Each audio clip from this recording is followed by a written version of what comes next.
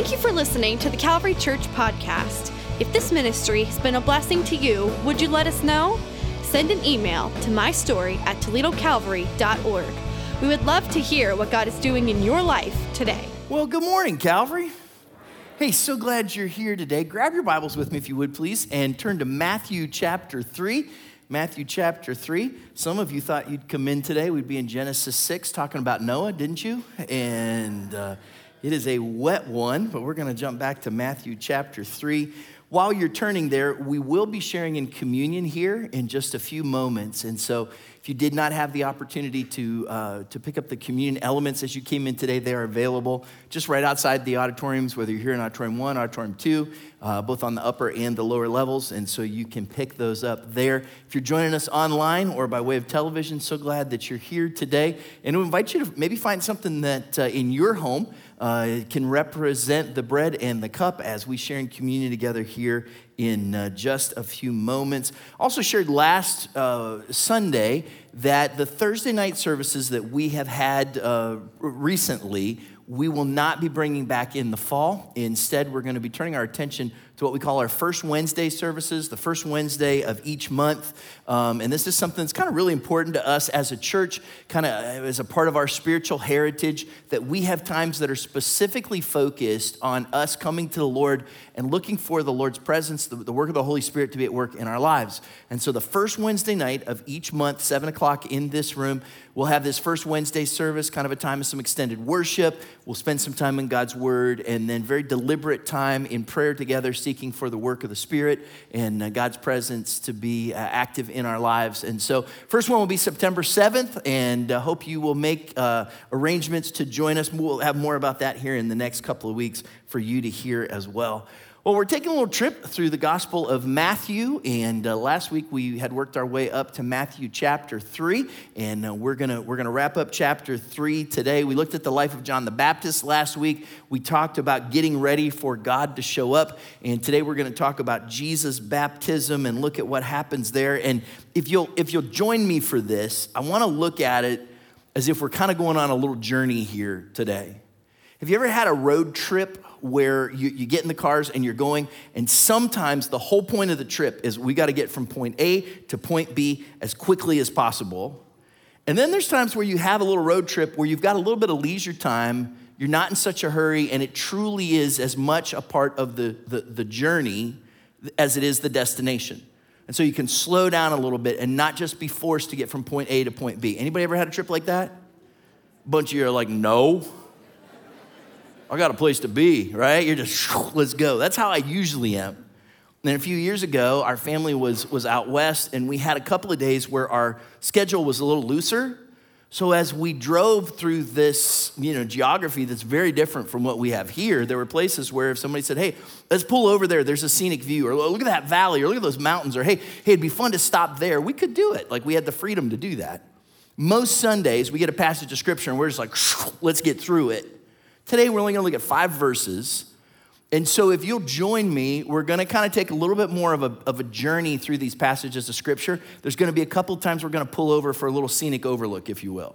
A couple of times we're going to stop and just say, let's take it, before we push through this passage, let's take a look at this together. And the passage we're going to look at is in Matthew chapter 3. We're going to look at the story of Jesus' baptism in Matthew chapter 3. And what I hope you'll see are the blessings of Jesus' baptism. Because usually when we read this passage, we're kind of quick to go through it and think that it's just a little historical note about Jesus' life. It's just something on his timeline of his life.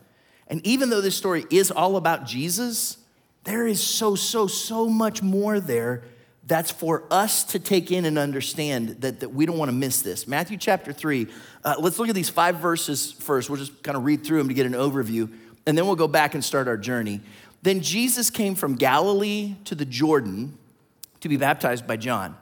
But John tried to deter him, saying, I need to be baptized by you, and do you come to me?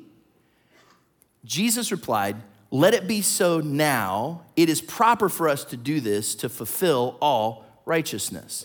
Then John consented, and as soon as Jesus was baptized, he went up out of the water. At that moment, heaven was opened, and he saw the Spirit of God descending like a dove and alighting on him. And a voice from heaven said, this is my Son, whom I love. With him I am well pleased. And so this is a powerful passage of scripture, Matthew chapter 3.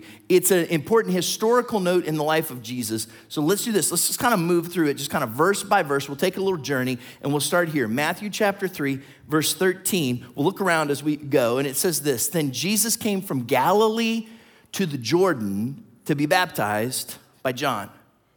Now, if we've been kind of following along with this story in Matthew as we've read through this, right away when you read that, it's possible that you might go, well, that doesn't make any sense. Like, why would Jesus come to be baptized by John? Because we just read about this. Who was coming to John to be baptized? If you remember, it was a lot of people. John was, if you will, he was kind of a rock star. He had roadies, he had groupies, he had the whole bit, didn't he? And there were all these people coming out to be baptized by John. Why? We read this in verse 5 of Matthew chapter 3. We read that people went out to John from Jerusalem and all Judea and the whole region of the Jordan, confessing their sins. They were baptized by him in the Jordan River. So if people are coming to John to be baptized as they're confessing sins, did Jesus have anything to confess? Okay, maybe we need to backtrack just a little bit on that. Let's go back to that one. Did Jesus have anything to confess? Oh, okay, you just saved yourself a half an hour. See, here's the deal. Jesus had no sin. Like that's a huge part of this story, right? All the way through, Jesus has no sin. So does he need to repent? Yes or no? Does he need to confess? Yes or no? So he doesn't need to roll up to John and say, hey, John, I'm here to get baptized like everybody else. So when you read that, there's this part where you go, well, that's odd, because why would he be there? You're not the only one thinking that. Look at this, Matthew chapter 3, verse 14. But John tried to deter him, saying, I need to be baptized by you, and do you come to me? Like even John's saying, Jesus, this doesn't make any sense. Like I know you. So because we know each other, I know about you, and you don't need to be baptized by me. In fact, this story of John the Baptist baptizing Jesus, it shows up in all four Gospels, Matthew, Mark, Luke, and John. And John gives us a little bit of insight here. John chapter 1, verse 29, the next day John saw Jesus coming toward him and said, look, the Lamb of God who takes away the sin of the world. Does that sound like someone who needs baptized to you? No, in fact, John's thinking just the opposite. He's not thinking that he wants Jesus to be baptized by him. It's just the opposite. John's like, Jesus, I need to be baptized by you. If you remember just in the last passage of scripture that we looked at last week, John says, look, I baptize you with water, but there's another one coming who's greater than I am. And when he shows up, he's not going to baptize you with water. He's going to baptize you with the Holy Spirit and with fire. And John says, I want some of that. So Jesus, I know you're coming out, you're very kind that you want me to baptize you. But I'm not going to do it, Jesus, because you don't need this, or so John thinks. What I need, John says, is Jesus, I need you to baptize me, because that's what should be happening here. Except there's so much more happening here. And we're going to see this unfold in this passage, but John can't get it yet. Have you ever been driving, using your GPS, maybe even in a place where you're somewhat familiar with, and you look, and it tells you to go a certain way, and you say to yourself, well, that doesn't make any sense. Anybody? And you're like, I'm not doing that, because I know the way, and that's not the way this plays out. I've had this happen quite a bit. If I'm like near downtown and I want to get on 75, does anybody know what I'm talking about? They change it daily. Can I get an amen? Right? And your GPS says, hey, you got to go all the way over here to get over there. And I'm like, I'm not doing that. That's dumb. I know where I'm at until I get where I think I need to go and find out that the road's closed or the exit isn't open or there's something going on. And I'm like, I should have listened. So here's the deal. I think I know where I'm going, but this GPS already knows where I'm trying to go. It knows the end of the destination. So it may say that you have to do something right now that doesn't make sense. But if you'll do that right now, that's what it's going to take for you to get where you want to go. Does that make sense? So Jesus rolls up and says, John, I need you to baptize me. And John checks his GPS and says, well, that's not the way it works, Jesus. Like, you don't need me, I need you. Like, this doesn't make any sense. I want Holy Spirit and fire. You don't need water. You're the Lamb of God who takes away the sin of the world. So John thinks he's got it figured out, Because he only sees right here, right now, and what he thinks he knows. Jesus, on the other hand, sees the big picture of where we're trying to go. Does that make sense? Matthew chapter 3, verse 15. Watch the next verse. Jesus replied, "Let it be so now. It's proper for us to do this to fulfill all righteousness." Then John consented. Side note, extra sermon. This one's free. If Jesus tells you to do something, it's a good idea to consent. Can I get an amen? Anybody? You're not paying for that one. That's just there. That's just there. We are about 2.5 chapters into the Gospel of Matthew. 63 verses into the book that we're studying. And this is the first time Jesus has opened his mouth. If you're reading this in your Bible or looking on an app, it's the first time you're gonna see red letters. Do you know what I mean when I say red letters? Like if you're not familiar with the scriptures, when you're, most Bibles, or if you're looking at a Bible app, most of the time, when Jesus speaks, instead of the print being in black, it's in red. So you know that that's Jesus, that's God that's speaking directly. There's the first time you get this in the Gospel of Matthew. First time you get it in the New Testament. So if this is the first time in Scripture that the red letters show up, if it's the first recorded words of the adult Jesus, do you think we should pay attention? Yeah, this is important. What he says here is really important, and we don't want to miss it. And here's the thing, it's a little tricky. Like this passage is actually a little bit confusing when you read it. So here's what I want to do. Can we pull over for just a moment, take a little scenic view? Are you with me? You all right? Okay, you can leave the engine running. But let's just look at this real quick. I want to look at this same passage from a few different Bible versions. This is from the CSB, the Christian Standard Bible, a really good translation. It says, Jesus answered him, "Allow it for now, because this is the way for us to fulfill all righteousness." Then John allowed him to be baptized. Do you allow Jesus to do anything? Like that one cracks me up. But here's what I want to show you here in that passage. If we go back to that one in the CSB, he says, "Allow it for now." Like, John, just hold tight, trust me right now. I know you want to look ahead, but take a glance at the GPS, John, for now. Here it is in the New Living Translation.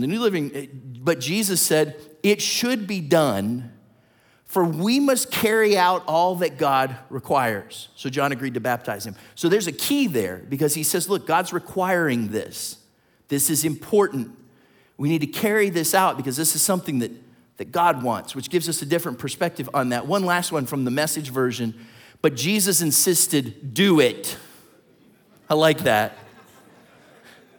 If you're not familiar, Jesus and John the Baptist were relatives of some kind. People figure they were like second cousins. They had some kind of relation, so they probably knew each other. So John knows Jesus, and Jesus rolls up, and John starts protesting, and Jesus just gives him that look and says, "Do it." You ever had that? Jesus is like, "Cuz, do it."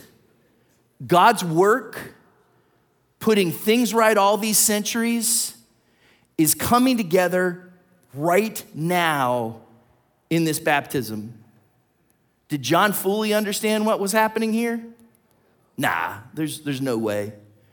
We won't see this until I think it's Matthew chapter 12, but one of the things we'll find out is John will probably die with more questions than answers. And he doesn't fully understand what's happening, but he knew that he could trust Jesus. It often goes that way, doesn't it? Where you find yourself in a spot and you go, I thought the route would be different. I thought things wouldn't look like this. I never dreamed that this opportunity would come my way. And I never saw this challenge coming. This pain or this change or this loss. And I don't understand it. But in the midst of it, coming to terms with the fact that even though you don't understand where you are right now, Jesus can be trusted. Look, God is not random, and he has a plan, and he is putting it together. He's working. And sometimes we struggle like John because all we see is where we are right now, and we fail to see that what God is doing is getting us to where we want to be. It just might be that we go a direction that we never thought we would. Does that make sense? So John has this happening here, and he says, for now, right now, I need you to trust me, because in this, God is putting something together that he's been working on for a long time. So let's go back and look at that passage again from the NIV where we started, Matthew chapter 3, verse 15. Jesus replied, let it be so now. It is proper for us to do this to fulfill all righteousness. Then John consented. He says, for now, John, because John, today, right now, in this moment, God is starting something. Like, John, you can't see it, but here on the banks of the Jordan, God is fixing something that has been wrong for a long time. And today, he is choosing to make it right. He's choosing to come in and change this, John. He wants to fix this and make it right. It's an interesting passage of scripture because scholars debate about it, and when you read it, you question it, and Christians have been curious about it. And I don't pretend to have all the answers, but I think, and this is this one I want to show you just for a few moments here, I think there's three things that Jesus is doing. As we look at this here, there's three things that Jesus is doing in this passage that we do not want to miss. And if you are a leader of some kind, maybe you're a leader in your job, you're a leader in the community, you're a leader somehow in the church, or especially if you're a leader in your home, and in particular, parents, grandparents. I don't want you to miss these next few things, because these things that Jesus is doing in this passage are critically important, not just from a theological standpoint, but they're huge from a very practical standpoint, how we live. Let me show you real quick three things Jesus is doing in this passage.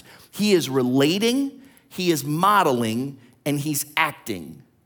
And we'll unpack these here for a moment, but I want you to just kind of see this as we move through this. In this passage of scripture, Jesus is relating, he's modeling, and he's acting. First, if we kind of pull over and look at this for a minute, first, he is relating to us. One of the huge parts of scripture is that Jesus came in human flesh so he could be like us, so he could relate to us. Remember when Jesus was born, one of the prophecies that came to Joseph in Matthew chapter 1 was they said that he shall be called Emmanuel because he will be God with us. He relates to us. He knows us. He knows what it's like to be like us. He knows what it's like to have humanity. Now, this isn't on the screens, but listen to this passage. 2 Corinthians chapter 5, verse 21 says, God made him who had no sin to be sin for us, so that in him we might become the righteousness of God. He had no sin, but he became sin for us so he could relate to us, because in that then he was able to pay the price for us that he couldn't pay unless he related and knew what it was like to be us. Does that make sense? So what Jesus does here in relating to us, in humbling himself, in being vulnerable, in being baptized is huge. Because it's one thing if God just shows up in all his glory and he shows up and he shows off and then he just takes off. But instead, Jesus shows up as a baby in human flesh so that he knows what it's like to be the one who sacrificed for our sins. So the first thing he's doing here is he's relating to us. Second, he's modeling for us.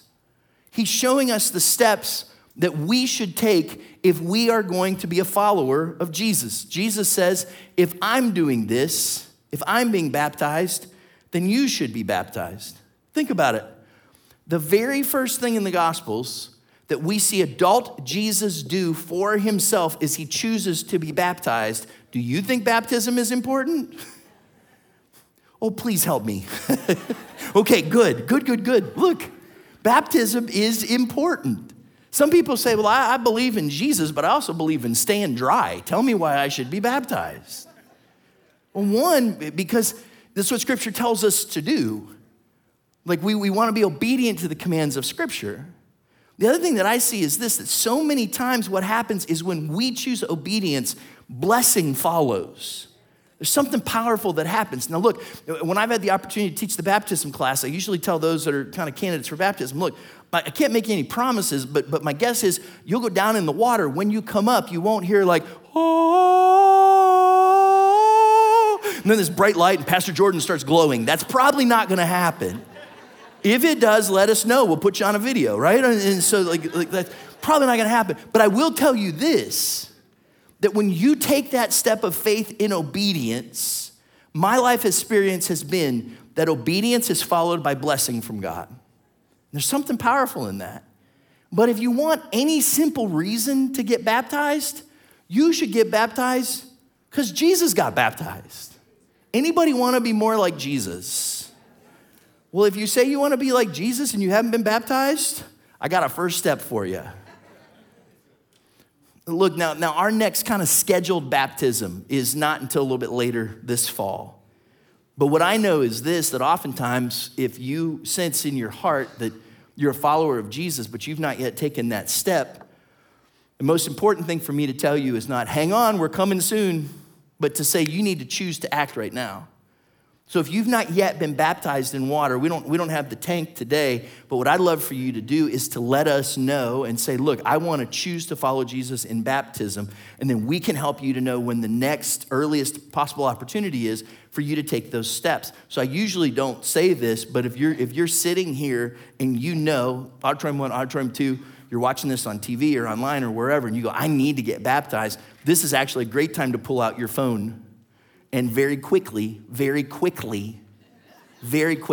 dare go to Facebook, very quickly, right? You can go, there's a QR code that's behind me here. If you're watching online, there's a link in the comments. If you're anywhere else, you can just go out to our website, toledo.calvary.org, scroll down a little bit, you'll see where it says water baptism, click there. We would love to keep you then in the loop on the next time we'll be able to have a baptism. Now look, go back to those three things. What was Jesus doing here? Jesus was relating, he was modeling, and he was acting.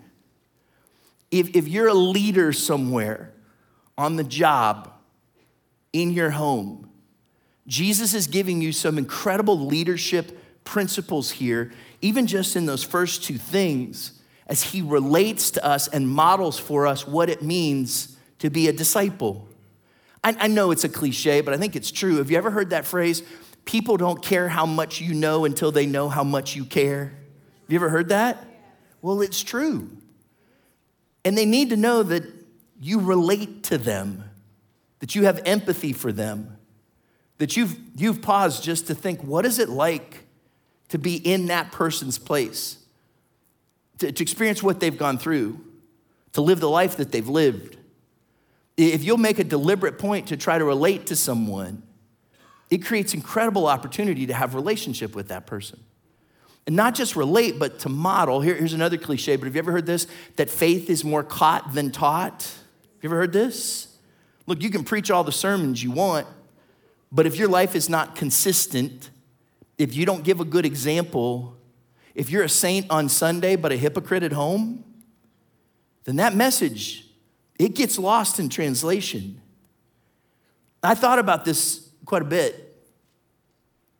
Like, where in my life have I seen someone relate to me and model for me what it means to be a follower of Jesus? And look, I can go back and I can point you to my parents. I can point you to Rhonda's parents. I can tell you about people that I grew up with, people I went to college with. Talk about people that we were a part of a church in Wisconsin that so shaped us, a church in Missouri that so shaped us, pastors that I've served with or that I've served for. I could name person after person after person here at Calvary that has impacted that. But one in particular came to my mind when I was thinking about this. When Rhonda and I were students in high school, our youth pastors were Peter and Lily Conforti. And last year we lost Peter to cancer. And I got thinking about their influence. I don't know why, even outside of this week. And the things that they taught us. They taught us what it looks like to be a healthy pastor. And they taught us what it looks like to have a strong marriage. And they taught us what it looks like to go through hard times and trust in Jesus. And they taught us how to laugh, which is good to know, isn't it? And I got thinking about it. Not once did Peter and Lily ever sit down with us and go, okay, now Chad and Rhonda, we want to teach you about ministry and laughing, right? They didn't do that. You know how we learned it? Because they related to us where we were, and then we watched their life. And it so deeply, deeply affected us that we will never be the same because of the influence and impact of Peter and Lily Conforti in our lives. Do you have anybody like that? that kind of comes to mind? And you go, I'm shaped because of who they were. And can I tell you this? God wants you to be that for someone else, for your family, for your children and grandchildren. There will be people who you might never know this until you get to heaven who will go, you know how I knew to go through that tough time? Because I watched her in that season. You know how I knew what it was like to build a happy marriage? Because I saw something in them that I couldn't have learned in any other way. When you live your life, whether you realize it or not, through your relating and your modeling, you are impacting the lives of others. So Jesus shows us this right here at the beginning. First thing he does, he shows us how important this is. The relating, the modeling, and then let's go to the third one. He was acting. Third, he's acting to bring us salvation. In this passage, Jesus is acting, and I don't mean acting like an actor. I mean acting like he's putting into motion. He's bringing action to us receiving salvation. Well, what does Jesus say? He says, John, we need to do this now because this is how God's going to fulfill, that word fulfill is key, fulfill all righteousness. Fulfill what? Well, we've already been there, right? Do you remember when we were reading about Jesus' family tree? And over again, there was this connection back to David, that he would be the Davidic Messiah. He would fulfill that prophecy. And the word came to Joseph that you should call him Jesus because he's going to save his people from their sins. And you're going to call him Emmanuel because he is going to be God with us. And then you see him as a king and you see him as a suffering servant. And he's saying, John, I'm here to fulfill this. John, God's doing something. He's been lining this up. What do we read in the Message version? For centuries, God has been putting this together. We saw this last week. You can't go to the Old Testament. You can't read through those 39 books without hearing over and over and over again, someone is coming. Someone is coming. I know that things are wrong. I know that things are messed up, but someone is coming. And when that someone comes, he's going to make things right. The prophecy in Isaiah 42, verse 1, sounds an awful lot like what we've already read. God's going to say from heaven, here is my servant, whom I uphold, my chosen one, in whom I delight, my son with whom I'm well pleased. Isn't that what he says? And he says, I will put my spirit on him, and he will bring justice to the nations. How's he going to do it? Isaiah 53 says this, surely he took up our pain and bore our suffering. Yet we considered him punished by God, stricken by him, and afflicted, but he was pierced for our transgressions. He was crushed for our iniquities. The punishment that brought us peace was on him, and by his wounds we're healed. John, I know this doesn't make sense. I know that standing here on the banks of the Jordan, you think that I should be baptizing you. But John, this is about so much more. Because John, for millennia, the truth has been someone is coming. Someone is coming. Well, John, someone's here. And when we step into that water, John, we take the first step into fulfilling everything that God said needed to happen so that everything could be made right. Boy, did things need to be made right. Because humanity has taken all kinds of crazy wrong turns, true? We found ourselves doing the wrong things. We've been looking, as the great hymn of the church says, we've been looking for love in all the wrong places. Isn't that true? And things have been so wrong. What we need is someone to make it right. Crazy story, big multi-story mall in Boston recently. There was an elderly lady who was in the parking garage, and she got confused. And I don't judge her for that. Anybody ever kind of got messed up in a parking garage? As a church, we don't believe in purgatory. You know that, right? Like if you looked at our doctrines, we don't believe in purgatory. If there is a purgatory, it's a parking garage. I am confident of that. I'm confident of that. I hate them. She got disoriented and couldn't figure out where to go, what to do. So she said a little SUV. She's driving a little white car. And as she's driving, she kind of makes this turn, and all of a sudden, these glass doors that are there open up in front of her. So she says, I'm going through. So she drives across through the glass doors, pretty tight fit, but she's doing all right. She drives across the pedestrian bridge and about 60 feet onto the balcony in the second floor of this mall and stopped right between two stores very conveniently. Poor lady. In part, my heart breaks for her. In part, I wished I'd been there to see it. Anybody else? That's crazy. Get your camera out, right? And they came and they helped her, and somebody came and was able to back the car out a couple of scuffs later, and she had to go to the hospital to make sure she was okay and all this kind of stuff. But isn't it funny how a couple of wrong turns, that somebody had been in an accident in the garage. They had taken out the barrier that was supposed to block those doors from traffic. So she just made a wrong turn. And isn't it funny how sometimes when we make wrong turns, it still seems like the doors open up in front of us. Sometimes the enemy's more than happy to make you think you're going the right way when you're heading in the wrong direction. And hard to judge her, because who of us haven't found ourselves making a wrong turn, looking for love in all the wrong places, ending up someplace we never intended to be, in our relationships, in our thoughts, in our attitudes. And John stands there next to Jesus. He can't fully understand it. I don't know that we can either. And Jesus says, John, I know this isn't the way you thought it would go, but hang tight, buddy, because you know everything that's wrong? When we step out there in the water, we start making it right. Because you can read the story for yourself, how from John's baptism, Jesus leads a life without any sin. And we're gonna look at his teachings, and we're gonna look at his miracles, and we're gonna look at how he changes our lives. And then he dies on a cross to pay the price for your sins and mine. And then on the third day, he's risen so that you and I can know that death has been defeated and we can live forever. And he gives our life hope and meaning and purpose. And it all started, don't make this some little story in Matthew chapter 3. It all starts when Jesus says, come on, John, let's put this thing in motion. Let's act to save the world. And I think today's a good day for us to thank him for that, don't you?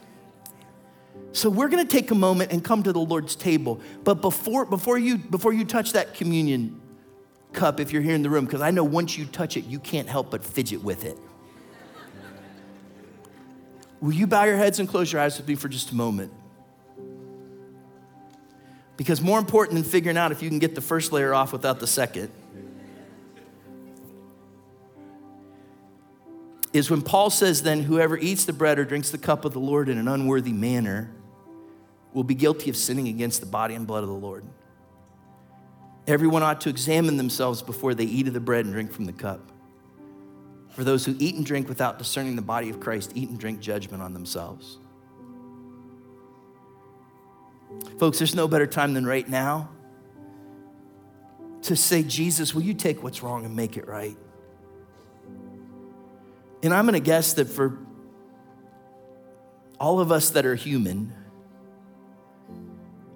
we could say, God, I've had wrong thoughts and wrong words have come out of my mouth.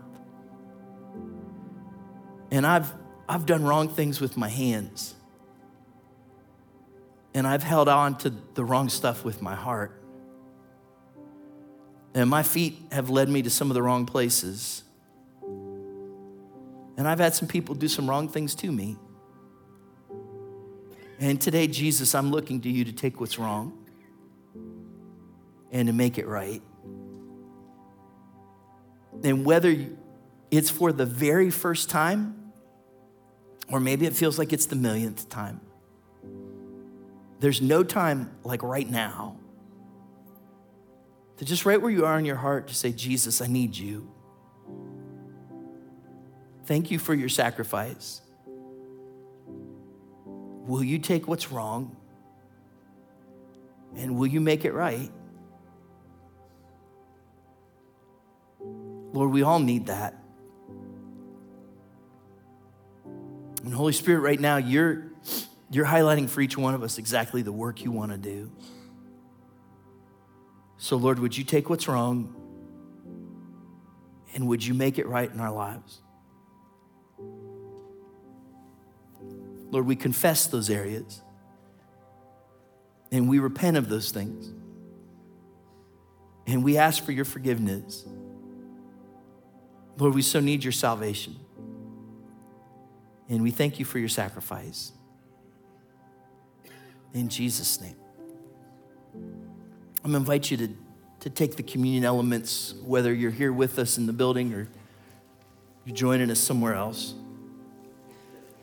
And would you peel back that first layer, and as you hold the bread in your hands, Paul says, "For I received from the Lord what I also passed on to you, that the Lord Jesus, on the night he was betrayed, took bread. And when he had given thanks, he broke it and said, 'This is my body, which is for you.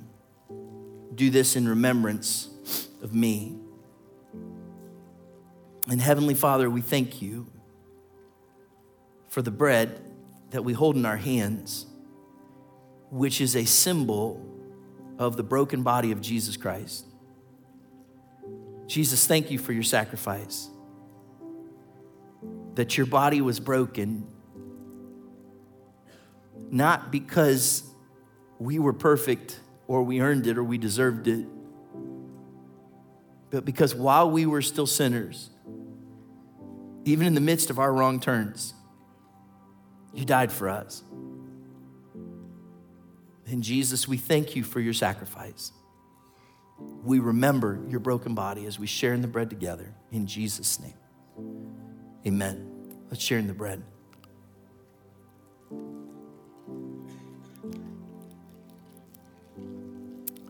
In the same way, after supper, Jesus took the cup, saying, "This cup is the new covenant in my blood.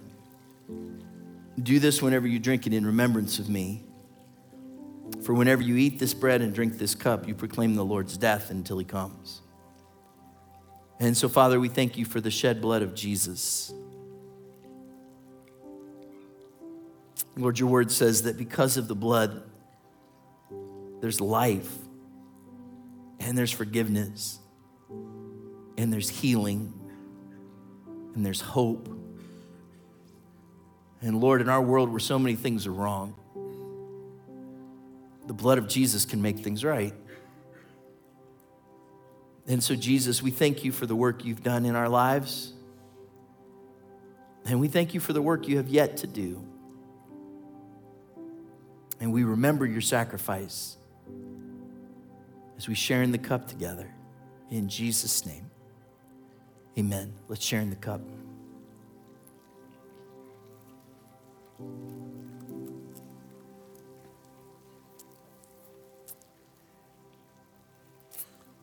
Jesus, thanks for your sacrifice. And as we remember it,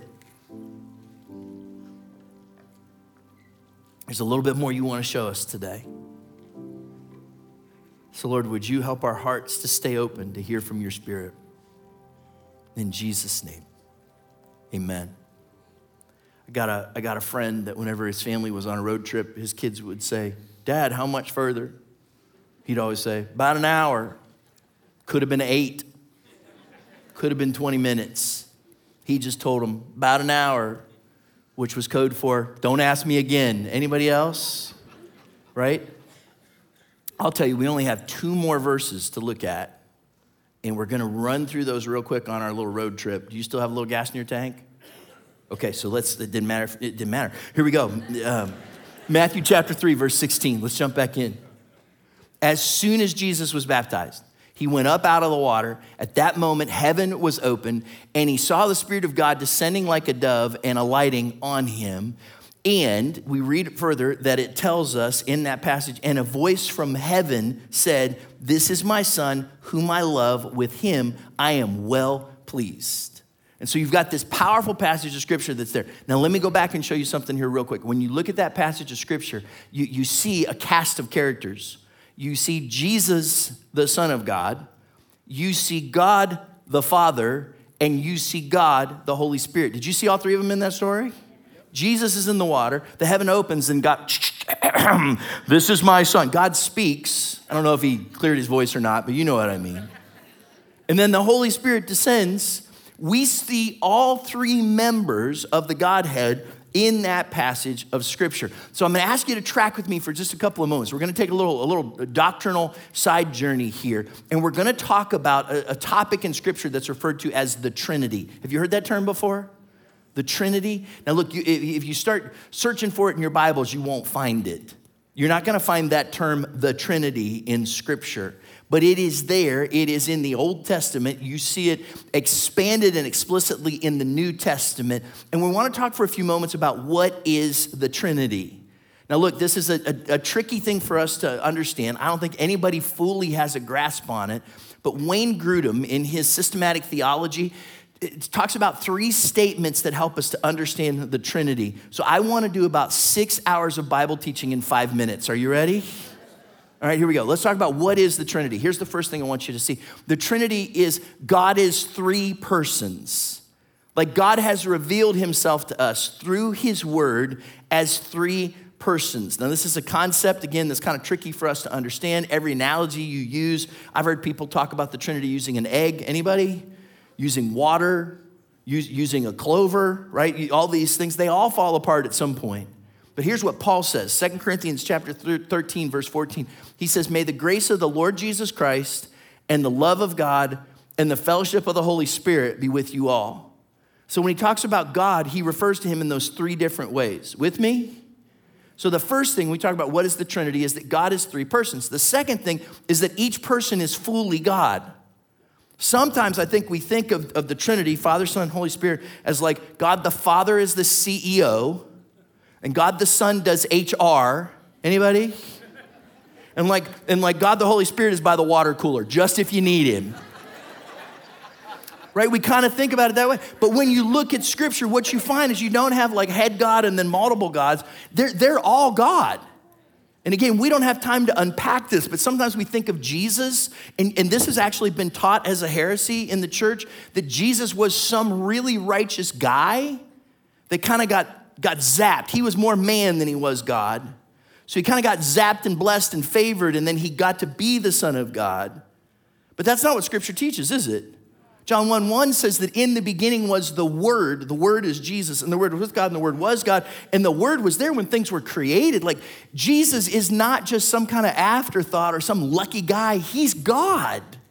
And the same thing's true about the Holy Spirit. Like, don't take away from Jesus being God, because if you just say that Jesus was a good man, or if you don't understand that he was fully man but also fully God, then you cheapen his work on the cross. Do you not? Like we could unpack this in a lot of different ways. 3 quick things about the Trinity, or we'll be here past lunch and then you get angry and all that. What is the Trinity? God is 3 persons. Number 2, each person is fully God. And number 3, there is one God. There's the head scratcher, isn't it? He's 3 persons, but he's just one God. Do we worship 3 different gods? No, we only worship one God. So this is where it's a beautiful mystery. We don't fully understand it, but Scripture teaches this. And for some reason, I'd like to believe we'll understand it better someday when we really live in heaven, right? Then we'll go, oh, that's it. I should have just trusted the GPS. Like, we don't like it when we can't understand it. Any control freaks in the house? But sometimes we just got to go, hey, this is it. This is how God has chosen to reveal himself to us.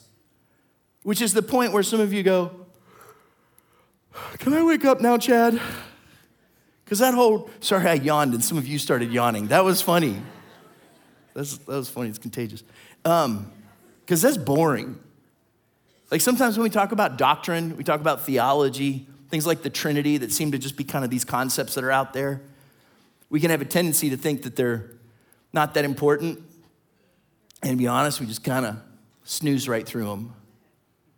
Recently, there was a flight, I believe it was coming from Sudan, going to Ethiopia, and they were approaching the airport in Addis Ababa, and they were on their way, and they were at 37,000 feet, and air traffic controllers watched as the plane that was supposed to be landing at the airport just went right by.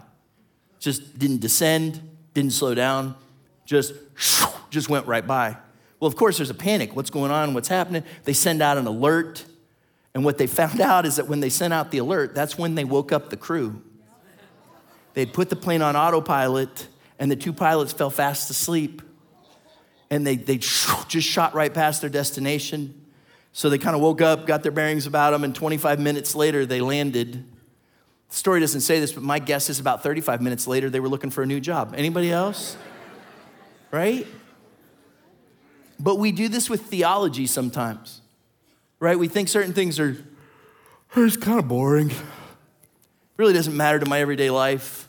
Really don't care that much.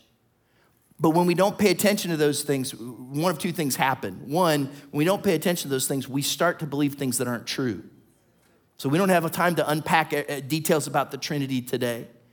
But I walk through those three things, and if somebody or something teaches you something different than that, I'd encourage you to take a really good look at Scripture, because as we look at Scripture, this is what we believe about the Trinity. And I could unpack this in a lot of ways. I just want to give you one snapshot why it matters. And it matters from the story we were just looking at from Jesus' baptism, right? This isn't just a fun little side trip. I want you to see something, right? Here's what I want you to know. When we fail to acknowledge the Trinity, we actually minimize the work of the Holy Spirit in our lives. When we fail to acknowledge the Trinity, we minimize the work of the Holy Spirit in our lives. I want you to think about this, because Jesus is in the water. Mark tells us that the heavens actually ripped open, and then the voice comes down and says, "This is my son, with him I'm well pleased." Or I looked at that passage in Isaiah chapter 42, and with those words, prophetically, it's like God saying, he's the one, he's the king. You know, the one you've been waiting for, someone's coming, he's the one. And in that moment, God crowns Jesus as the king. And do you know what he places on him as the crown? His presence as the Holy Spirit. And you see the Trinity there, God the Father, God the Son, God the Holy Spirit. We miss this sometimes, the importance of not just what happens to Jesus as the Holy Spirit descends on him and lands on him and anoints him for ministry. Like when you read through Scripture, everything that Jesus does, we see this, he does through the power of the Holy Spirit at work in his life. So if the Holy Spirit can work in Jesus' life, can the Holy Spirit work in your life? And when he does that, he acknowledges the work of the Holy Spirit. He wasn't just some kind of side kick. He's God. If you study the prayers of the early church, especially during the Celtic period, so like the days of, say, St. Patrick or St. Columba, you look at that kind of Celtic prayer, they had this practice where they prayed through the Trinity. And they believed that each part of the Godhead was at work in their lives. In Calvin Miller's book on this, and I love this little quote that he brings to us, he talks to us and he says, but what does the Spirit look like? He's invisible, amorphous, and cellophane. He's saying, like I can understand a father, I can understand a son, I can't understand a spirit. He may indwell us, but it rarely occurs to us to pray to him. At best, he's just a supporting actor in the divine drama. You ever felt that way? The Holy Spirit is nice, and sometimes he makes us feel good in church, but we rarely have conversations with him. Jesus takes care of our personal stuff. God takes care of the Grand Canyon. And the Holy Spirit gets honorable mention at communion and baptisms. Isn't that how we feel sometimes? But what happened when Jesus was in the water and the Spirit descended on him is that the Spirit came on him and anointed him for ministry in that moment, to where not only was he filled with the Spirit, but he became the one authorized from Scripture as God to fill you with the Spirit. Remember, he didn't come to baptize with water. What did he come to baptize with? The Holy Spirit and with fire. He said this, Acts chapter 1, verse 4. We read this, we've read this a bunch of times. On one occasion, while Jesus was eating with them, he gave them this command: do not leave Jerusalem, but wait for the gift my Father promised, which you have heard me speak about. He says, for John baptized with water. We read that, right? But in a few days, you will be baptized with the Holy Spirit. Jesus is the one, because of what happened to him standing in the waters of the Jordan, that can pour his Spirit out on you. The Spirit who brings joy and peace and empowerment and presence. He can do that because of what happened there at Jesus' baptism. Thanks, Chad. That was a great story. But how's that help me tomorrow? Because tomorrow, I have to go back into it. I've heard from several of you lately about what you'll walk back into tomorrow, because it's back to school. And you're going to walk back into that place that you just go, God, I don't know how I'm going to make it here. God, I don't know what I'm going to do. Some of you are walking into your job and you're like, I don't know that I have what it takes.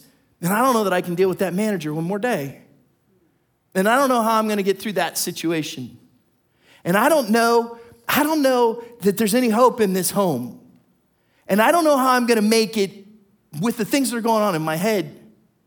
And Chad, I appreciate your cute little story about Jesus and baptism and the Holy Spirit and the crown and all that stuff, and that's great. And I thank you for the Trinity and all that kind of stuff. But how does that help me? Because I appreciate that Jesus had the Holy Spirit show up in his life when he was baptized, but tomorrow when I show up, it's going to feel like I'm looking the devil right in the face. And when I get to school, it's like Satan's right there with me. And when I get to work, I feel like the adversary's right there next to me. And when I wake up and I walk down the hall and I get into the kitchen, sometimes it's like Beelzebub is right there. Don't you dare look at the person next to you. Can I show you one more scripture?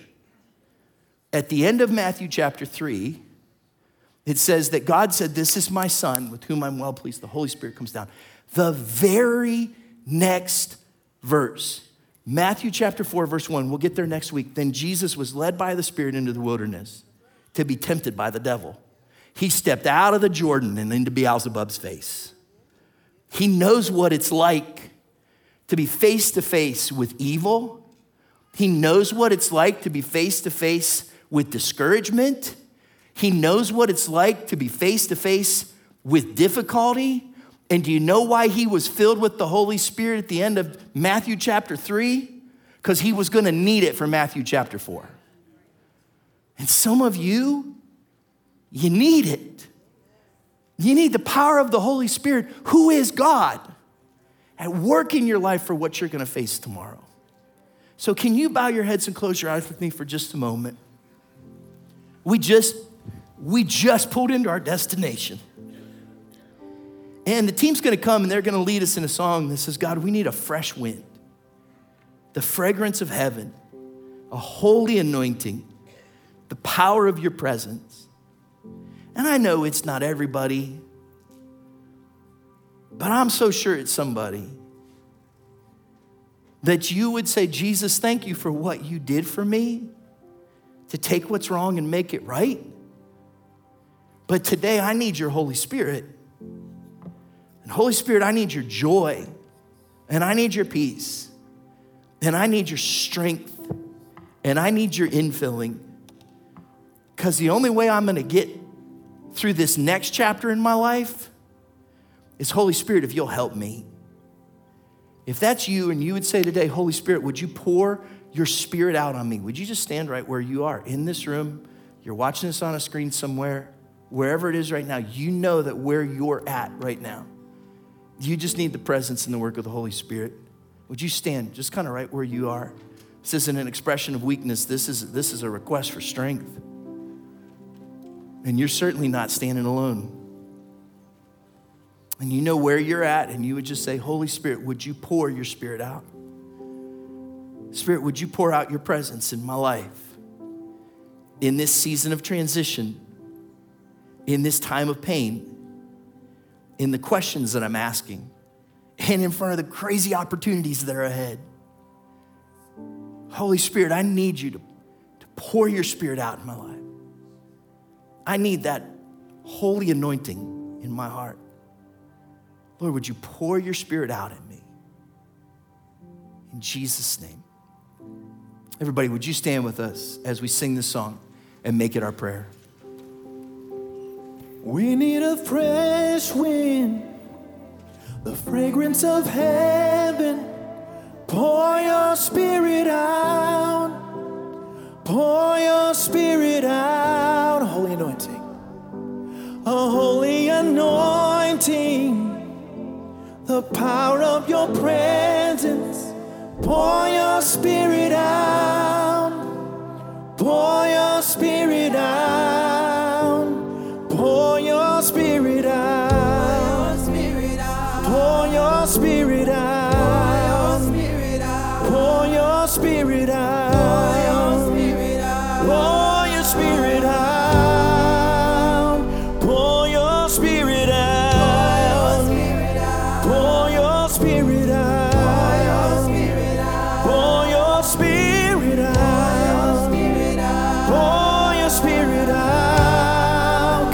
redeemed. Let all the redeemed prophesy and sing. We can hear the wind blowing, blowing. Come on, move upon our praise. Move upon our praise. Sons and daughters sing. We can hear the wind blowing, blowing. Come on, let all redeemed, every voice. Let all the redeemed prophesy and sing. We can hear the wind blowing, blowing. Move upon our praise, Lord. Move upon our praise. Sons and daughters sing. We can hear the wind blowing, blowing. We need a fresh wind. We need a fresh wind. The fragrance of heaven. Pour your spirit out. Pour your spirit out. Holy anointing. A holy anointing. The power of your presence. Pour your spirit out. Pour your spirit out. So pour your spirit out. Pour your spirit out. Pour your spirit out. Pour your spirit out. Pour your spirit out. Pour your spirit out. And pour your spirit out. Sing that again. Pour your spirit out. Pour your spirit out. Pour your spirit out. Pour your spirit out. And pour your spirit out. And I don't know if it's somebody in this room or somebody who's getting this through some incredible technology somewhere.